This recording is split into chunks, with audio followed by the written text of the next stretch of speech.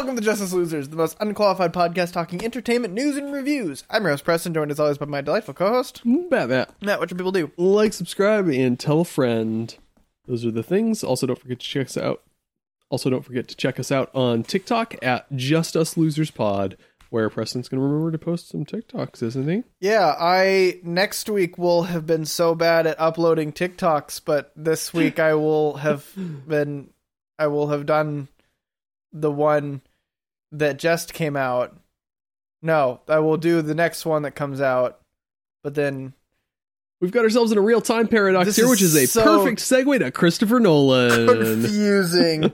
Oh, man, we recorded the What You've Been Up To next week's episode first, and so we're all messed up on time and tenses. As if we ever have it together, but... Well, that's true. Yeah. You segued into Christopher Nolan. Do you want to talk trailers first? Or you want to talk about the strike first? We should probably talk about the strike first. That's the big overarching thing. Yeah. We're getting a writer's strike. It's still going. Woo! As of right now, which means it's going on a week. Yep. How long did the 2008-2009 strike last?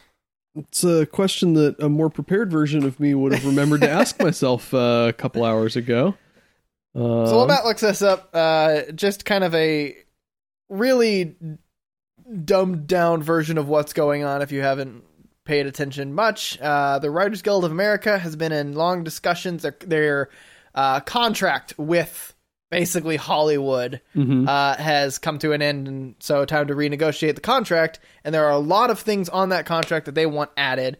Several of the big pieces of negotiation are, one, AI. How does AI interact with the Writers Guild of America? Because you can basically tell an AI to write you an entire script, and it'll actually be like an okay script, possibly. So my mom has a theory that that's how they wrote Rings of Power. It's just complete AI. I mean, Amazon, so... Yeah, no, they could have invested a lot of money behind the scenes in it and done it and just tried to see how it turned out. I mean, it would have taken some refinement, but there's some things where it's like, yeah, I mean, okay, kind of. Yeah. It does seem a little paint by numbers in places. So that whole, this is an example of where an AI would actually sufficiently take over people's jobs. Yep.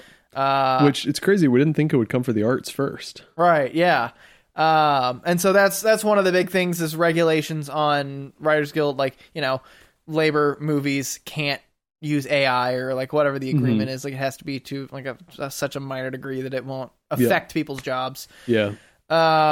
Which they have not budged on. That's one of the big ones. That's one. Don't get me started on the AI conversation thing, because I'm so sick of people coming at me about AI concerns as if they understand how AIs work. I have an education in machine learning. I at least have a rudimentary understanding of actually how AIs work. That's kind of...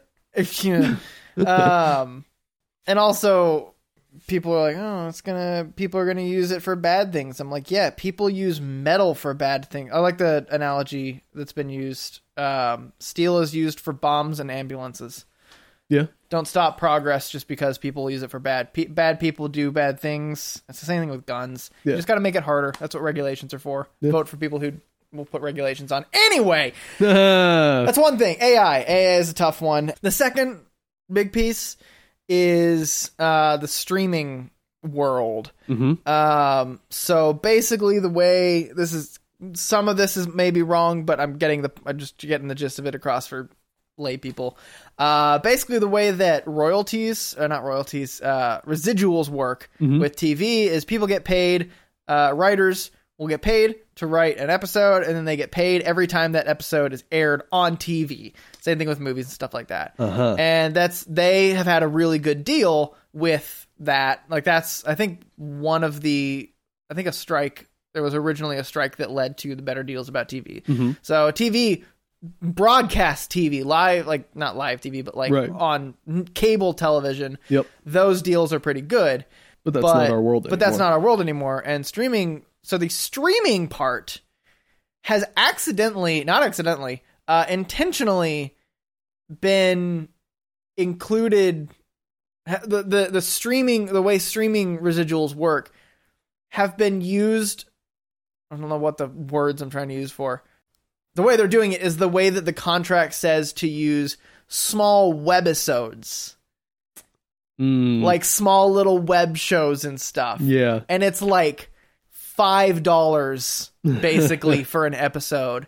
And it has basically reduced. So writers who write on these Netflix shows, one, they get paid per episode. Streaming shows are like 8 to 13 episodes instead of your typical 20 to 25 episode TV shows. So one, they're just out per season, right? Like a third of their income per season. And then also like a wildly cut amount per residual. And so it has reduced writers who have like all they can get are streaming service shows are back to a gig economy where they're like barely making rent and stuff like that. And it's basically they can't make a career on things because they're just begging for work. And people who are working 35, 40 years in the writer's world are back to a gig economy is not good.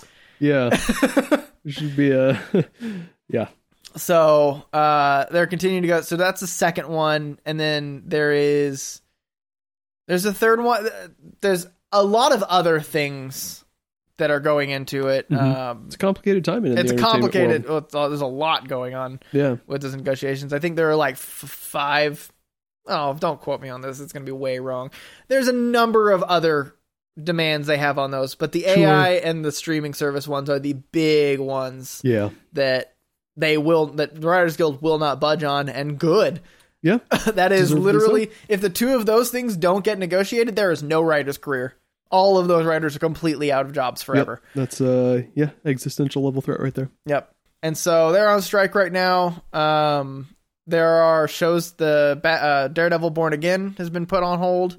One of the things you may have already seen affected if you pay attention to this stuff is talk shows are on reruns. So late shows and stuff like that are all on reruns right now. I'm loving seeing all the clips of Conan back in the 08-09 where he's just like, he's spinning his, like, I think it's his wedding ring or something and trying to get it spin. And boy, he padded time like a master.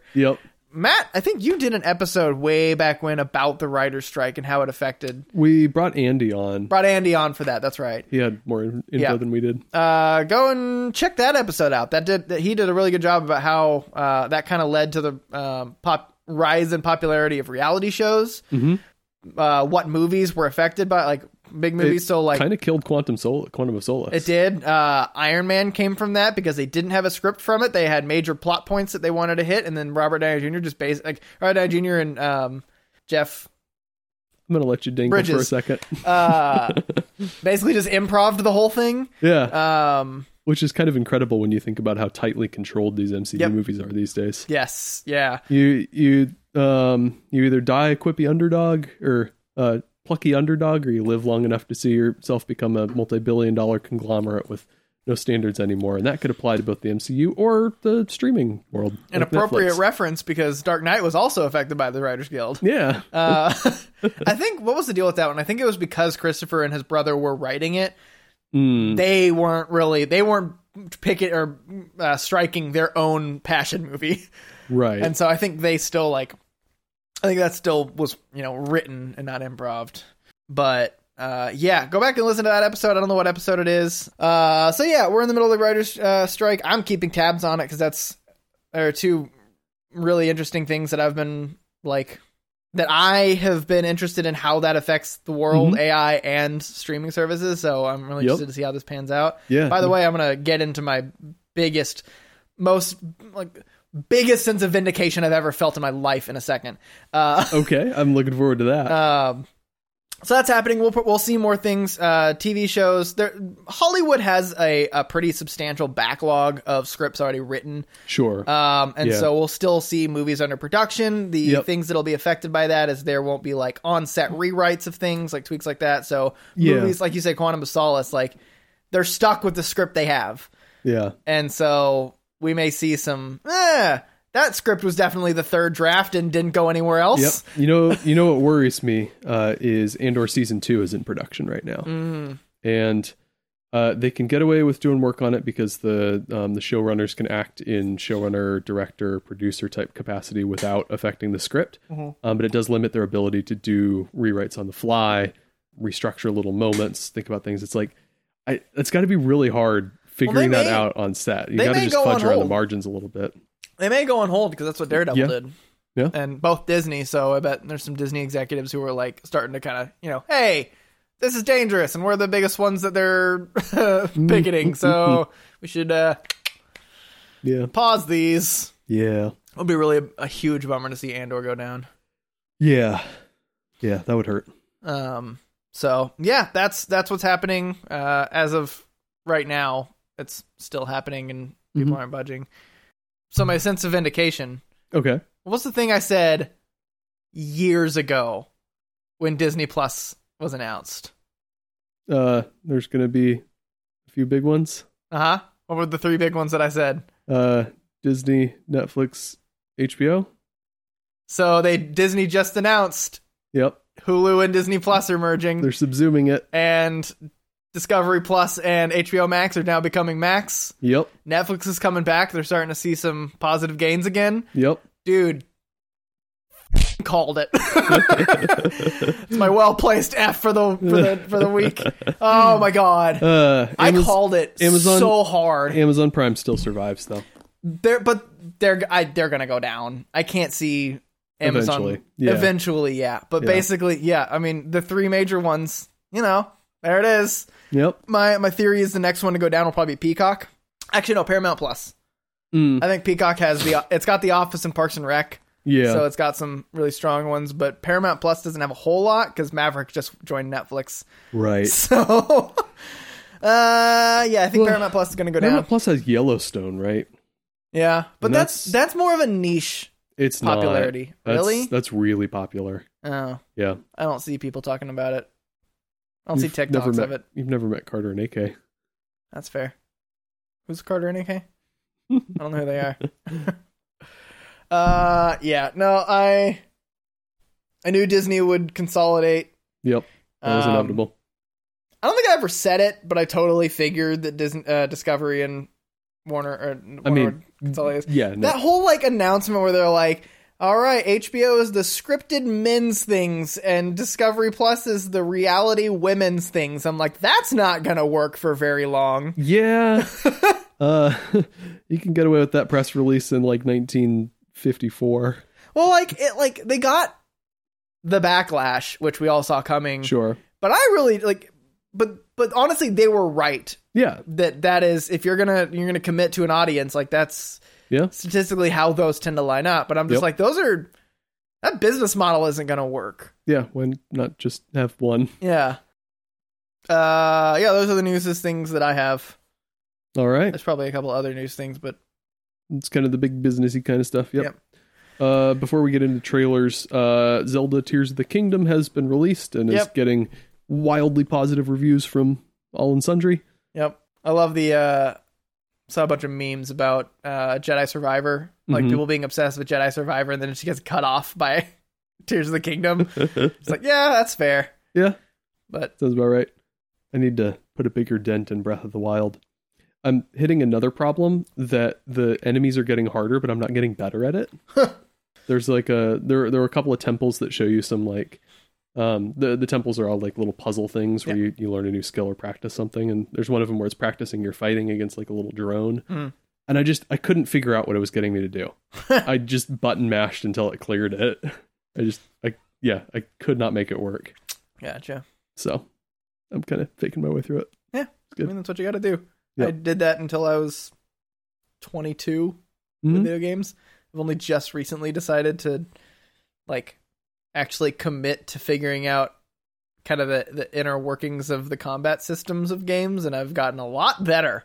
Yeah. It sounds like so much work though. It does. Well, it's easier when you have decades of just the hand-eye coordination of just the second nature of playing the game. Right. You have more capacity to think about where the skills I'm getting and how they apply in the long run and kind of stuff like that. Exactly. I was having this conversation with an adult chess student today, actually, about how grown-up beginners in chess just miss obvious things. You won't notice that your queen is attacked or something ridiculous like that. And kids will make the same kind of mistakes, but it's more because they're just moving too quickly to think about it.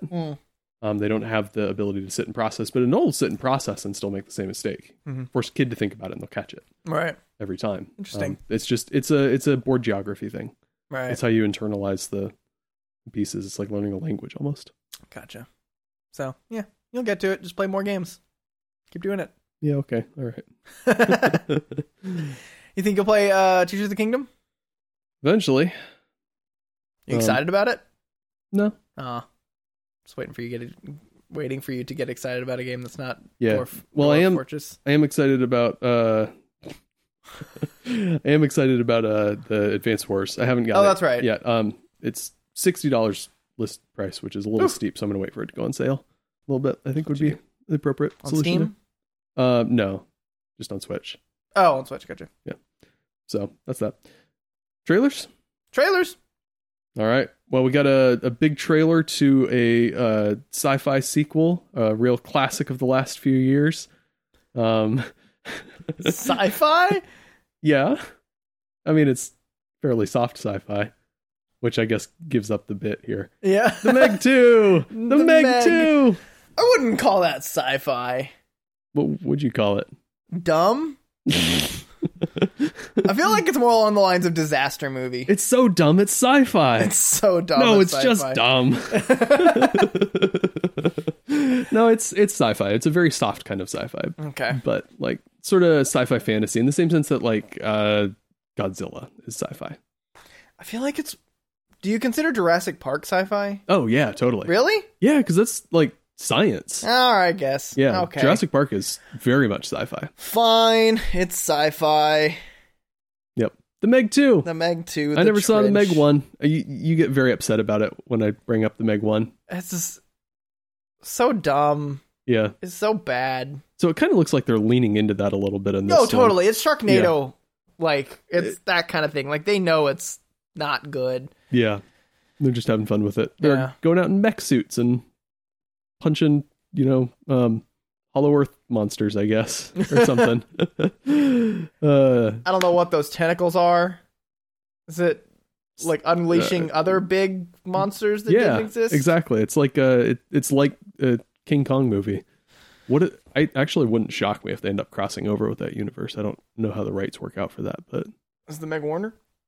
I don't know. I haven't seen it. Oh, you're supposed to know these things. Oh, really? Yeah. Am I the resident expert on the Meg? You're the Megspert. The Megspert. Ew. It's a Family Guy joke in there somewhere. Ugh. Anyway, the important one out of the way. Let's talk about the less exciting ones. Oppenheimer. Yeah. Oh, dude. Another one of those. Now that we actually get like dialogue from Mr. Murpho. Mr. Murpho. Mr. Murph. Murphles. I'm getting strong Peaky Blinders vibes. Okay. Just like the kind of the in control, really smart Cillian Murphy character. Yeah. And I'm so excited. I love him in Peaky Blinders. Yeah, it's about time he gets a lead in a Chris Nolan movie, yeah? Yeah. Yeah. He's always so to the side. Like, even in Batman Begins, he's not even the primary villain. Yeah. He's fantastic in that movie. Oh, absolutely amazing. So I'm excited to see, because he's also been... I haven't seen 28 Days Later, so I don't know how he's like in that. He's good. Okay. He's much less of the smart in control guy. He's kind of... Does he talk a lot?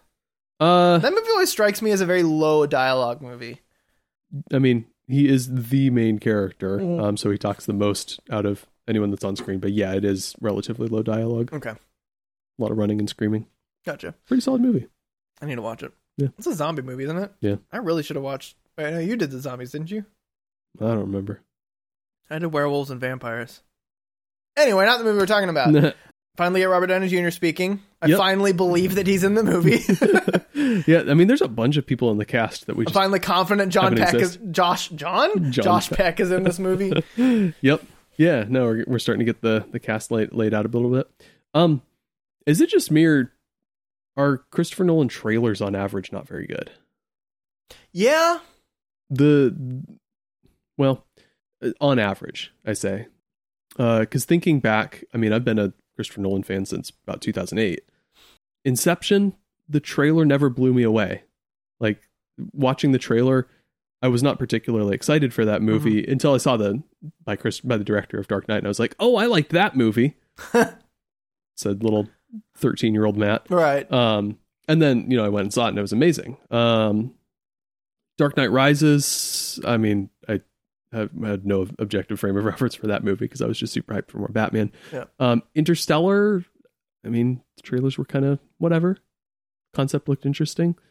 Dunkirk, I think, well, there was a lot of like cheesy moments in the Dunkirk trailer. They played the little "Home Came for Them" script on the screen, stuff like that. It's like a lot of script on screen stuff for his trailers. Yeah. I feel like more than other trailers these days. Yeah, I think Tenet is the only Christopher Nolan movie that I can remember being really impressed by the trailer, like the one that I would go back and watch.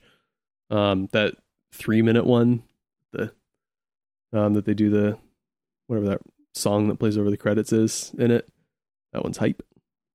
Pretty hype. I guess I just don't really know if I do or don't like any trailers. Okay. I feel like there's some trailers. I feel like it has to be an extreme for me to notice it. Okay. Like it has to be an absolutely phenomenal trailer, like the first Batman trailer blew me away. It also could be, like you said, I don't think I have an objective opinion. But I mean, also, that was an awesome trailer. I think so. Yeah. And then there's another trailer that happened recently. The first Dune one. Okay. Thank you for remembering for me. Yep, you're welcome. I love how I have you and Kaylin to just remember things for me. Because I don't remember anything. Yeah. Should figure that out. I need to get like an external hard drive for my brain. Just like plug it into my ear. Just hold on to my information, please. We're probably like 10 years from that being mass produced. Yeah. I don't know. I feel that's like going to have wacky implications for chess. Because like I could plug an opening database into my head. Get a chess guilds association strike going. Yeah. It's crazy. I feel like thinking back, I think the trailers don't get me hyped, really. Mm-hmm. I think it's like the ideas that may come from the movies get me hyped. Yeah, exactly. Like Interstellar itself, I was very hyped for because I thought, whoa, okay, there's going to be some time paradoxes and wormholes and stuff and beautiful space vistas. But the trailer itself never did anything for me. Yeah. Yeah, but the fact that it's a Christopher Nolan movie, a director for whom we have all of this great goodwill, and when we know something about the project, we're like, okay, yeah, that's going to be really exciting to see on screen. That's where the hype comes from. Yeah. So, I don't know. It might also be that his movies are kind of hard to make trailers for because they're a lot more dialogue heavy. They're dialogue heavy, and the dialogue itself is not special. Yeah. Usually, it's just very technical, kind of terse. Yeah, and so it's either more about spectacle, in which case oftentimes you'll need to keep a couple of your punches still to the chest, or it's about the sort of the construction of the thing, right? Like Inception, they do the cool like city folding up and running in the hallways and it's twisting kind of thing, but it's more about the whole construction of the movie is what makes it so cool. Yeah, this is just a biopic. I'm really excited to see him take a step away from like the crazy concepts, because like we know he does a really good job with like characters and like tense storytelling and like drama and stuff like that. Not characters necessarily, but this is why it helps that he has such a big cast. He doesn't have to do character study. He can spread the weight a little bit. I mean, Dunkirk was he did some cool structural things with that movie. Oh, that's true. That wasn't like but it was very much just a straight story. Yeah, that's true. But yeah, no, very excited for this. Definitely see it in the theaters. Oh yeah, whenever that happens. Was that July 18th? I think so. He'll be gone. Yeah. Oh no. So sad. Maybe Oppenheimer will be our first episode back. Might be a good one to bring it back with. Yeah. Let's do it. Sweet. Oh yeah, we'll talk about that next week. Freaking time things. Yep. Dune. Dude, I can't. This is really weird because I have such a different perspective to the movie than you do, because I'm in the middle of reading Children of Dune. Yeah. So like my brain is right now in the legacy of Paul Atreides, and I'm like, but we're seeing trailers of Paul and Chani, And I'm like, oh yeah, this whole thing hasn't happened yet. Like, his sister hasn't happened yet. Like, there's so much that goes on after Dune that I am very fresh on, that I'm like, I feel like I need to reread Dune to put myself back into that time of the story, but I don't have the time to do that. I am really interested to see, because we talked about this. We talked about a while ago how he plans on doing a trilogy of Dune Part 2, and then Dune Messiah. Yeah. And my point, having just read Dune Messiah at that point and being in the middle of Children of Dune, is Dune Messiah is a setup for Children of Dune. Yeah. Its own kind of major epic. And the way that Dune progresses kind of leads to the setup of Dune Messiah. It's its own really self-contained thing. Right. But like, there are elements that it kind of just, if you ended it at the end of Dune, you're like, oh, that was like a sister. Like, that's a thing that happened, I guess, right at the end. Weird. Boy, didn't it? And then they explore it way more in Dune Messiah, where you get like kind of that, oh, like, this is what this means in the story of Muad'Dib and all that kind of stuff. But Dune Messiah serves as more of a prequel to Children of Dune. Right. And I'm interested to see how they'll definitely deviate from the book in Dune Part 2 in order to maybe like see the arc of Paul and his sister maybe reaching its pinnacle earlier towards the end of Dune, rather than just in its infancy at the end of the book. Does that make any sense? Yeah. Because like in the books, basically that story is in its infancy at the end of Dune, and Dune Messiah is the rising of that story, and Children of Dune is the climax and the like that kind of arc of it. Right. It's more like offset, and they'll have to like shift that offset quite a bit for it to make sense for the second book, or the third movie. Sorry. And I'm interested to see, they haven't referenced that, but it's such a, like, in order for it to really make sense, I feel like it needs to be a major part of this movie. Yeah. Much more major than it is in the book. Yeah. And so no references to it whatsoever. You get maybe one, it's also just the first trailer, so maybe we'll get something like a reference to like, Jessica's pregnant. That's it. But that's also probably going to be the Act 1. Right. Yeah, no, it is interesting. Yeah, they have a lot of questions about how to structure this. It still needs to be kind of a story unto itself, but function as that continuation point between where we left off at part 1 and where we hypothetically need to end up in Dune Messiah. It wouldn't shock me if he also wants to do Children of Dune, but doesn't want to scare the studios off right now by broadcasting that. Dude, he would scare the studios to shit if he tried to pitch to them Dune Messiah or Children of Dune. Yeah. Weird shit. Yep. Freaking 9-year-olds just running around. Yep. Good stuff. No, I'm very excited for this movie. Me too. It looks like he's getting a little more stylistic with the black and white fighting pits on Giedi Prime. Yep. It's an interesting choice. I'm not actually sure how much I like it, given how so much of Dune was so effective, because a lot of it felt very naturalistic, really placing you in the world. I mean, he's got his visions and you got your weird drug stuff, sure, but we're gonna get more of that in this movie. Boy, are we. Yeah, but for the most part, it did a very good job of just kind of grounding the world relative to some of the crazy stuff that's going on in it. A lot of, shooting on location. A lot of great care and detail going into the sound design and the world design and things like that. So I don't know if it concerns me necessarily, but I am a little cautious, a little wary about sort of the hyper stylization in places. Timothée Chalamet is such a good Paul. Yeah. What a great choice. Yeah. Like there's some, now that I'm reading books, I've learned how to read. I don't quite see Chani as Zendaya.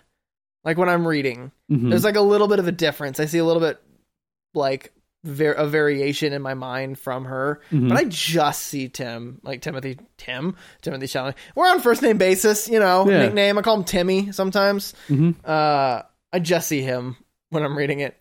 That's such a great casting. I don't see Jason Momoa as Duncan Idaho. Not at all. Fair. Because he's supposed to be like leaner. Yeah. Like, and that's not what Jason Momoa is leaner in other movies than this one. Yeah. I think he's like put on a few. Yeah. He's like leaner and he's like more fresh cut and he's like paler. Yeah. Is I think how they describe it. And so I just like don't see him at all. Yep. I do see Josh Brolin as Gurney. Yeah, that was a good one. Works well. He needs to sing more though. Did he sing it all in the first one? I don't think he sang it all in the That's first one, which lame. is a bit of a disappointment because he's supposed to be the whole. Give me that Halisette, please. Yeah, Halisette? Is that what it is? I think so. Yeah, but yeah, he's the whole cool thing about him is he's like partially bard. Yeah, he's a bard fighter. Yeah. Come on, warrior poet. It's beautiful.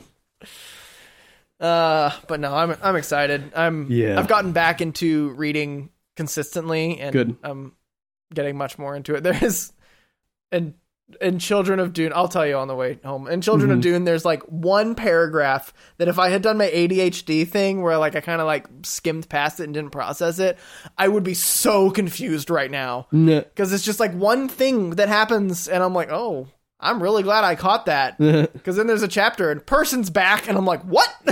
But like I knew that was coming, but if I hadn't caught that, I'd be so freaking confused. Right.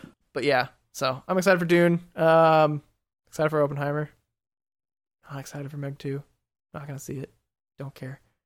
We need to see Guardians. Yeah, we should see Guardians. I heard it's really, really good. Really emotional. I hear it's okay. Really? Yeah. Oh. We listen to different people. Yep. Shall we? We shall. Thanks everyone for listening. You can find us on Spotify, iTunes, iHeartRadio, Podbean, and most of the other usual places. We have a TikTok at Just Us Losers Pod, where we sure talk the ticks. Amblyona americanum. What? Amblyona americanum. What are you saying? Look it up. Or don't. It's kind of gross. We have a Facebook, apparently. So I'm told. My producer's telling me right now. Twitter, at Just Us Losers Pod. Yep. Okay. Instagram, also at Just Us Losers Pod. We do have a Gmail, justuslosers.pod@gmail.com, where someone look into this a little bit. How complicated would it be to do a Kong versus Godzilla versus the Meg? Would that be feasible? Also talk about Nick's email. Oh yeah, Nick sent an email. He said I should sing an entire episode. Apparently I said that at some point in the past. I do remember you saying that. Okay, I don't. I filtered that one out apparently. Yeah, so I don't know. If we find a good excuse for me to sing through an episode, I guess we can make it happen. Maybe if we get a La La Land sequel. La La La La Land. E.T. Land. I saw you doing the little solfege up. Do re mi so fa la si. Titty Land, sequel to La La Land. So they get back together and break up again. It's just more crushing the second time. Yeah. They could do a prequel. So Land. So Land. They're both just okay at what they do. Yeah. Yeah. All right. Okay. I think that's enough of that. Thanks for listening. Bye. Bye. Bye. Bye.